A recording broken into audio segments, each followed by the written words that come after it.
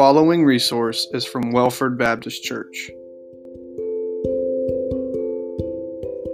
Amen. Great job, choir. Great job. Amen. Amen. Lifted us up to heaven. You need to say that one and do it again. Good morning. Good to see you. Thank you. I appreciate the three of you who like seeing me. All right. All right, we're going to take a vote this morning. If next Sunday is like today, how many of you want to meet outside? Bring a picnic lunch with you, okay? Beautiful weather, isn't it? I mean, suddenly God's turned on the switch, and it's just about springtime, isn't it? So we praise Him for that today. All right, if you look at your bulletin with the sermon notes, it's going to overwhelm you, but I promise you that it's not a whole lot. You know, we're going to go through these pretty quickly, but there's just so much to the unity of God's church. We need to speak on that, and we need to understand what it is, and then we need to learn how to maintain it, how to keep this unity, okay? So it's vital, and you'll understand why in just a few moments. But speaking of the choir, what they sang this morning, I just couldn't help but think of 1 John chapter 3, verse 1. The King James or New International says, "Behold what manner of love," or we see what sort of love the Father has given to us. And this is the type of love that it is, that we should be called the children of God. Isn't that something? God loved us enough to bring us into His family. And we're sons and daughters of the Almighty living God Himself. Amen? Amen. All right, if you'd like to turn to Acts chapter 4, we're skipping a couple of chapters, at least chapter 3, but we're going toward the end of chapter 4 today. And in that interlude, some things happened. We left chapter 2 last week, where we had a little window open into the life of the early church. And man, they were just together in this thing. They were united. Peter had just preached, and 3,000 were saved, and they've coming into the church. And they got to baptize all those folks, okay? 3,000 to be baptized. So there's a lot going on in the early church. And then Acts chapter 3, Peter and John are going to the temple at 3 o'clock. And 3 was a very special 3 o'clock was a very special time, because that's when Jesus was, when He died, 3 o'clock on the cross. There's a blind, crippled beggar there, or a crippled beggar. He was always there at the gate, the beautiful gate of the temple, begging for money. And Peter said, "I don't have any money, but what I do have, I give to you. In the name of Jesus Christ, you stand up and walk." And for the first time in his life, he felt strength in his legs. And he stood up, and not only did he walk, but he began jumping. Nobody had to teach him how to walk. He began praising God, and that attracted the crowd.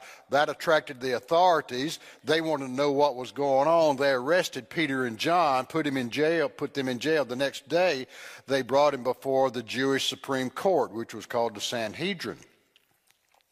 And they said, "By what power or name did you do this?" And Peter answered, "It's in the name of Jesus of Nazareth, whom you crucified, but whom God raised from the dead, that this man stands before you healed. Salvation is found in no one else. There is no other name given from heaven that we might be saved." And they were astonished and took note these ignorant and uneducated men had been with Jesus, and commanded them not to speak in that name anymore. And here's a good example of church and state, when we have to stand up against state. When they tell us that according to our faith, we can't practice our faith, we can't speak of Jesus, we can't preach, we can't teach. That hasn't happened in America, thank goodness. But Peter said, "Judge for yourselves." Think about it. Whether it is right in God's sight to obey you rather than God. We cannot help speaking about what we have seen and what we have heard. So they were released. They went back to the church where they were meeting. They were praying. And they prayed together then. And as they were praying, God showed out. As they were meeting, the place where they were meeting was shaken, and they were filled with the Holy Spirit. And then they spoke the word of God boldly. Man, that had to be some kind of days there in the early church, didn't it? But that same God can do the same thing in our midst. I believe with all my heart. So, the early church, I believe they were tough on the outside. This was the first really persecution they had undergone, okay? So they were tough on the outside, but man, inside the church, they were tender. Tough on the outside, tender on the inside. Acts chapter 4, where we're picking up today, in verse 32 through 35, another little open window here. Because I want to preach on the church, is what I'm preaching on through Acts. We read this. The group of those who believed were of one heart and of one mind. They were in unity. They were united. And no one said that any of his possessions was his own, but everything was held in common. And with great power the apostles were giving testimony to the resurrection of the Lord Jesus Christ, and great grace was upon them all. For there was no one needy among them, because those who were owners of land or houses were selling them and bringing the proceeds from the sales and placing them at the apostles' feet, and the proceeds were distributed to each as anyone had need. Now, I'm not preaching today that you go home and sell your house and bring the money back here, okay? I'm not saying that. But what I'm saying is, if there was a need, the early church met it. And they were united. They were one. And let's look at this, okay? Because God, I believe his word teaches, places great premium on unity and harmony in the church. And really, if you were to go through the New Testament, because that's where the church is, it's where it's born and where it's living, he talks more about unity in the church than anything else. I believe God can overlook a lack of facilities. God can overlook poor programs. God could look at a lack of leadership. God could even look over a church that doesn't have any money. But one thing God would not bless is a church that is in conflict or disharmony, that is not united. God blesses a unified church. Many churches have tremendous potential, but they never achieve what God wants them to achieve because the members are all looking inside rather than outside. They're all looking at their foibles, at their disagreements, all these kind of things. All the energy is focused inward. Success is never a one-man show. You know that, right? It always involves many people, and unity is absolutely necessary to any kind of achievement. Unity is needed everywhere. It's needed in families. To have a happy family, you've got to have unity, right? It's needed in business because employees need to get along in order to make the business prosper. It's needed in sports because players need to be unified to win. And also government. There has to be some type of unity there for anything to pass, for the nation to continue on. But unity is needed especially, I believe, in the church. There must be unity for God to be able to work and for the church to be what God really wants the church to be. Churches are made up of people. But there are no perfect people. So people get into conflict or they get distracted with minor things. And we need to learn the importance of unity, and that's what I want to convey to you today. So first of all, we need to begin with the principles of unity. All right? Several principles here. I'm not going to rush, but there's just a few moments I want to spend on each. First of all, the Lord Jesus Christ prayed for unity for the church. In John 17, that chapter is called the High Priestly Prayer of Jesus Christ. Jesus, it's the night that he was going to be arrested, the next day condemned and crucified and died. But before that happened, before he's arrested, he's still with his disciples. He's praying this high priestly prayer for his disciples and for the church to come, you and me, okay? And twice he prayed, Father, I pray that they will be one. Father, I pray they will be united. I pray they will be in unity. just as you and I are one, and you and I are in unity. Jesus prayed unity for the church, and he'll pray for you and I to be one as he and the Father is one. So Jesus prayed for unity for the church. Secondly, we need to realize the church is a fellowship. And that means if we hurt or harm or even destroy the unity of the church, we destroy the church itself. That's why unity is so important. In Acts chapter 2, we looked at this last week. Verse 42 says, they were devoting themselves to the apostles' teaching and to their fellowship. Okay? So since the church is a fellowship, if the unity and the harmony of the church is damaged, then the church is damaged. Thirdly, unity is a top priority. Ephesians 4:3 says this to us. This is what the Bible teaches. Make every effort, do everything you possibly can to keep the unity of the Spirit in the bond of peace. We're to do with all of our strength to keep the unity in the church. For the leadership of the church, whether it's a Sunday school class, a children or youth ministry, the leadership there, the deacons, the staff, the pastor, whoever it is, one of our primary jobs, in addition to the ministry that we have that God has given to us, one of our primary jobs is to promote unity in the church.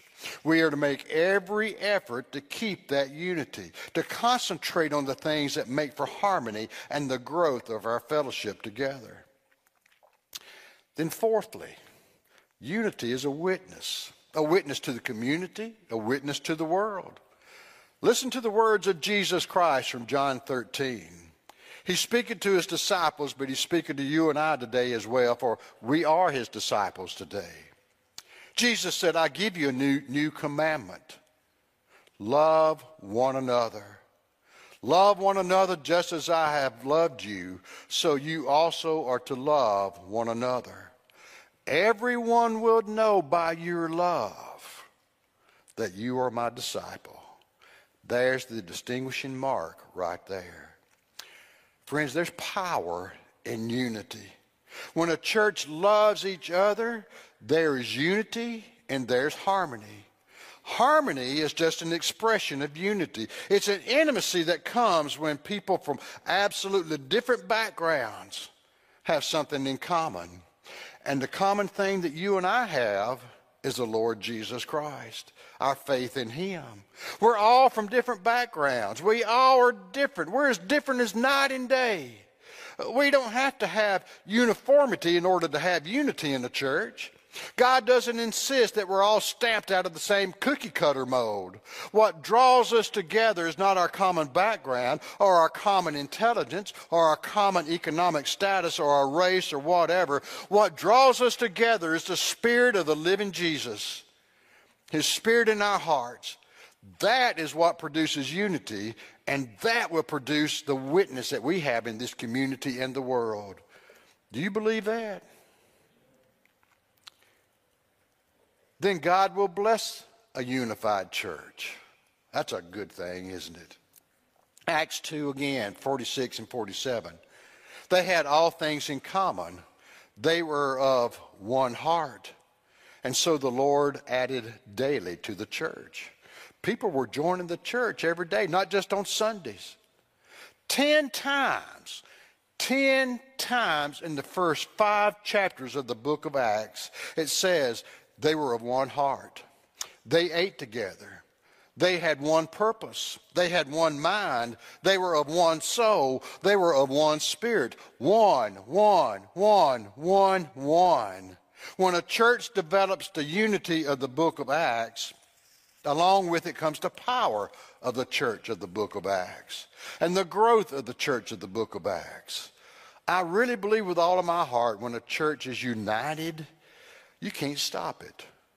God will bless that church. So now, I can't do a lot individually for myself for the Lord. You can't as an individual do a whole lot for the Lord. Do what we can, but together we can make an impact on the community. So now with that as a basis, I want us to look at how to maintain unity in the church and how to protect the church from disunity, all right? So let's look at maintaining unity. And number one is we need to keep an attitude of acceptance. I love, one of my favorite chapters about the church in all the Bible is Romans chapter 16. And in that chapter, Paul is writing. He's about to close the chapter here. And he's writing to this little Christian church in the capital city of the Roman Empire. And he's writing all this doctrine to him. But at the end, Paul shows his pastor's heart. Because he lists like 29 names of members of that church that are dear to his heart. And this is what I get out of it, okay? These truths. Church is not about numbers. Church is about being connected to one another. The most gifted member of any church would not contribute if he or she is not connected. People may come and people may join the church, but friends, I want to tell you, if they're not connected to the church, to one another, to some ministry in the church, they'll eventually leave because they'll feel they're not wanted. The church in Rome was open to receiving new people continuously. And Paul, when he wrote about those names, he knew something about every name that he mentioned. How many people, I'm asking you, how many people in Welford Baptist Church do you know like that? Paul gave examples of how these members, they risk something for one another. Today, it seems like it's so hard for us to risk ourselves for someone else because it's so much easier to stay in our comfort zones, isn't it? What is he saying here, really?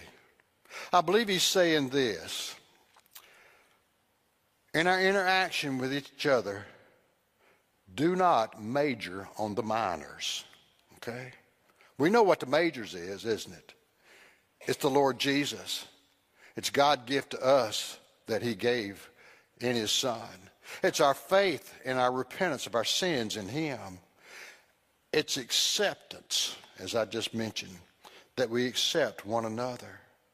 We accept people where they are, not where we want them to be.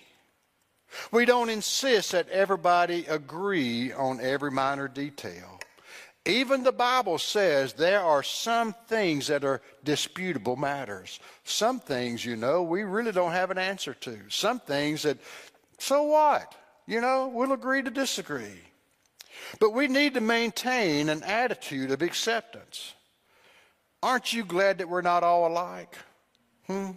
Aren't you glad of that? God loves variety. Variety is the spice of life, like they say.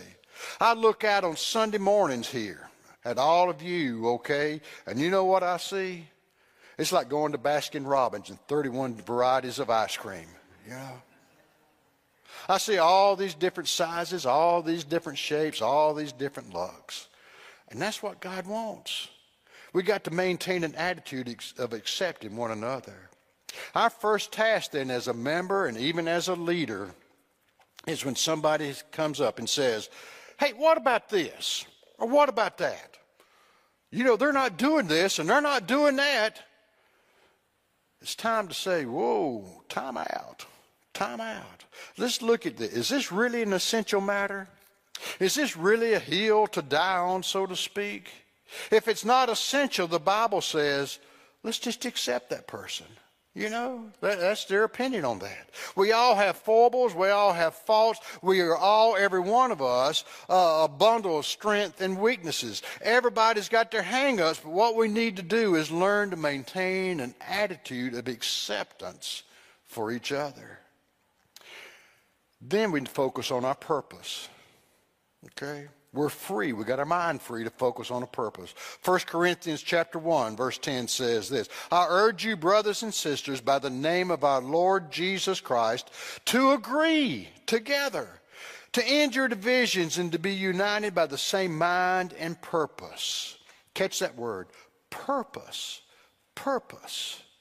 That's what produces unity in the church, a common purpose.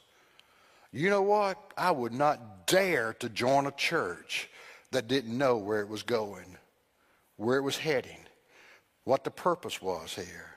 That's why it's good and essential to clearly spell out the purpose, to hold on to that common purpose. And what is that common purpose? Right now, Welford Baptist Church, you're without a pastor. You're without the man that God is going to speak to give him a vision of God's purpose for the church. And I would say right now, the purpose of Welford Baptist Church is what Jesus said are the greatest commandments. Love God. Love God with everything you have. And then love others as you love yourselves. I think that's our purpose, to make disciples. Next, this is a tough one. Control your tongue. Right? Refuse to gossip. When someone comes to you, you need to have in the back of your mind a filter. And when they start sharing an issue, you need to judge it and real quickly say, is that really a legitimate concern? If it is, then who do I need to direct them to? And if it's just gossip, say, well, I'm not going there. Okay? I'm not going to listen to that. Because the Bible says gossip is a sin. Okay? And if you listen to gossip, then you become a partner in it. And all through Scripture, read James 3 when you go home today. It talks about the power of the tongue. It can either heal or it can destroy. Ephesians 4:29 says, you must let no unwholesome word come out of your mouth, but only what is beneficial for the building up of the one in need, that it would give grace to those who are listening to you. Gossip is when you're sharing a problem or a criticism with someone who is neither part of the problem or part of the solution. If they're part of a solution, then it's legitimate to share it with them. But if they're not, like Barney Fife says, zip it. Just zip it. The Bible says control your tongue. And the Bible says in James 3, if you control your tongue, that's a mark of spiritual maturity. I don't care how much doctrine I may know, but if I don't know how not to gossip, then I'm immature, because that's what the Bible says. Then, this is another tough one. Okay? Then we're going to move on. Practice conflict resolution. Practice conflict resolution. The Scripture gives us the procedure that's to be used in the church when somebody's blowing it. All right? Matthew 18:15 through 17. If your brother or your sister sins against you, go and show him his fault when the two of you are alone. If he listens to you, you've regained your brother or your sister. But if he doesn't listen, then take one or two others with you, so that at the testimony of 2 or 3 witnesses, every matter may be established, may be settled. If he refuses to listen, then tell it to the church. And if he refuses to listen to the church, treat him like a Gentile or a tax collector, like an unbeliever. So the Bible says that if we have a problem with someone, with one of our brothers and sisters, the first one we go to is the person we're having the problem with. Sometimes people will come to me and say, Howard, I've got a problem with so-and-so. And I need to say, well, have you talked to them about it? I'll be happy to talk to you after you've talked to them. Don't make end runs. Go directly to the person, because that's the way God said to do it. Then if it says if they won't listen, then take another person with you, a witness. If it says they refuse to listen to y'all, then treat them like an unchurched person. Now listen, what are you supposed to do with an unchurched person? You love them, right? An unchurched person, an unsaved person, they don't know any better, really. But you love them.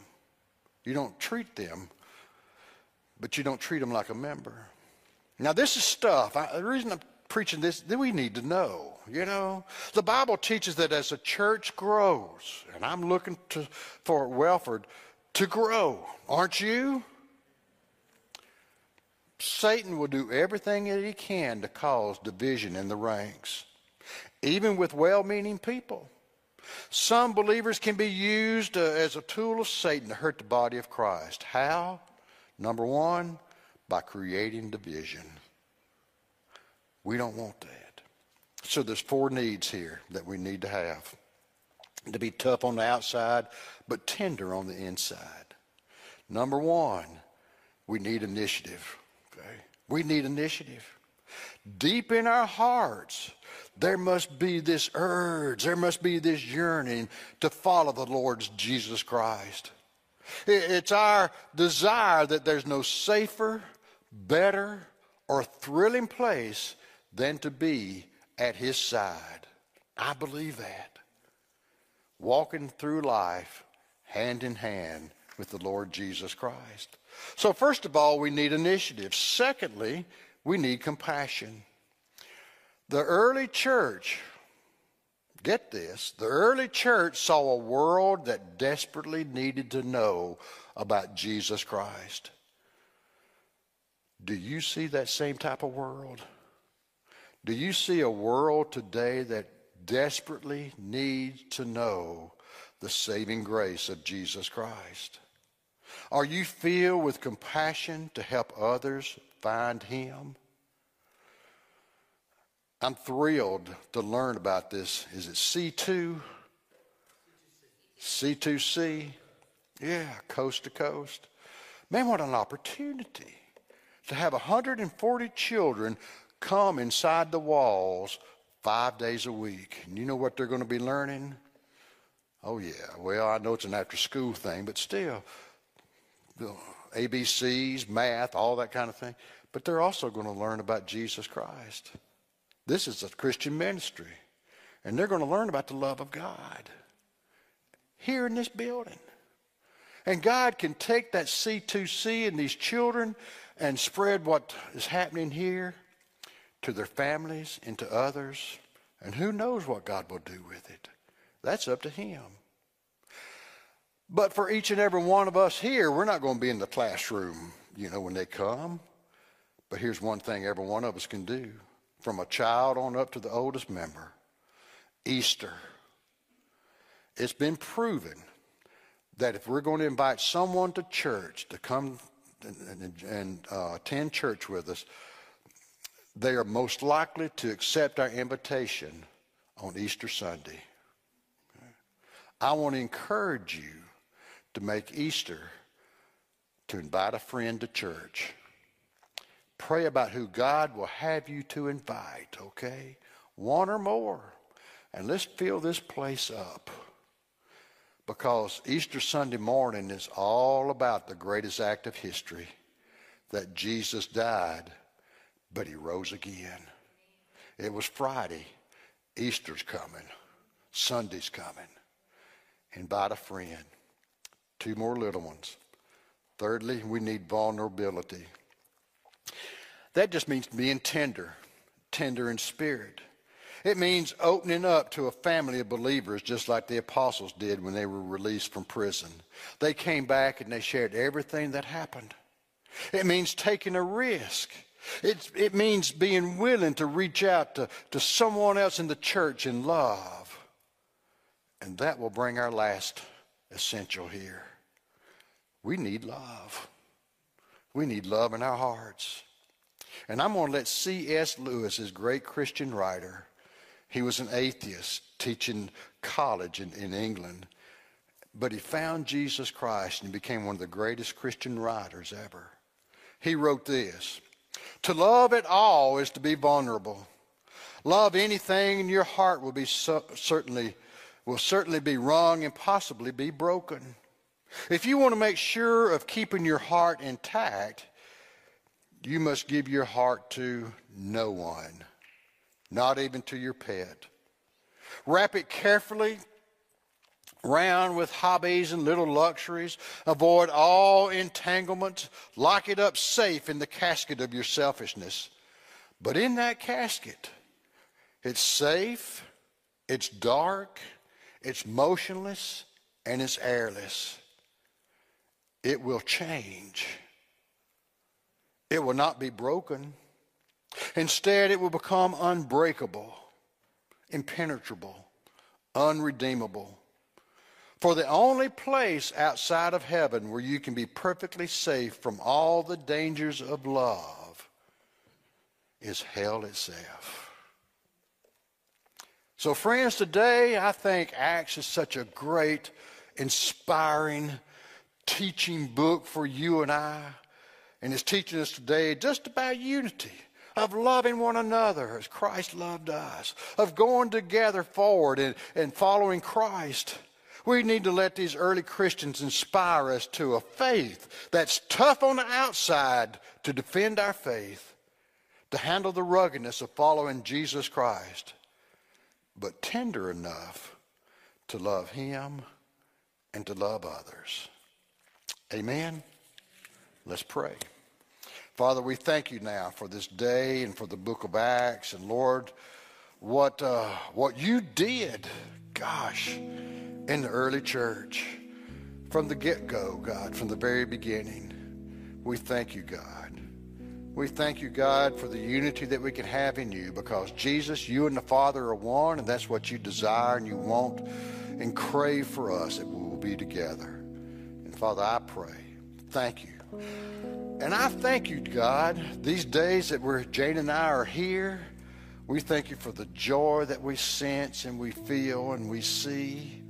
We thank you, God, for the togetherness. Wednesday night especially, Lord, is just, that's the love meeting there. We thank you. Thank you, God, for what you're doing on Sunday mornings here. Those who are singing and giving their time, those keeping children, and Lord, those playing, all that's occurring, God, as we sit here to hear your word. And Holy Spirit, I thank you, as your word says, that God, your word will not go out and return void.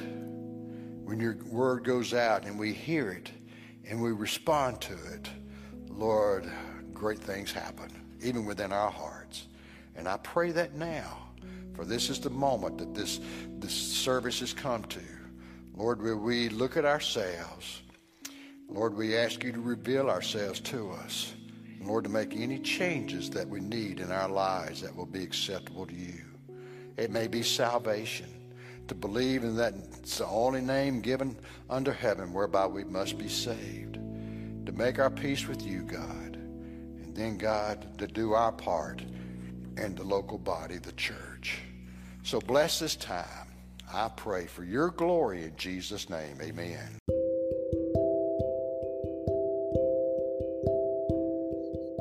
Thank you for listening to this podcast. For more information about our church, visit welfordchurch.org. Blessings.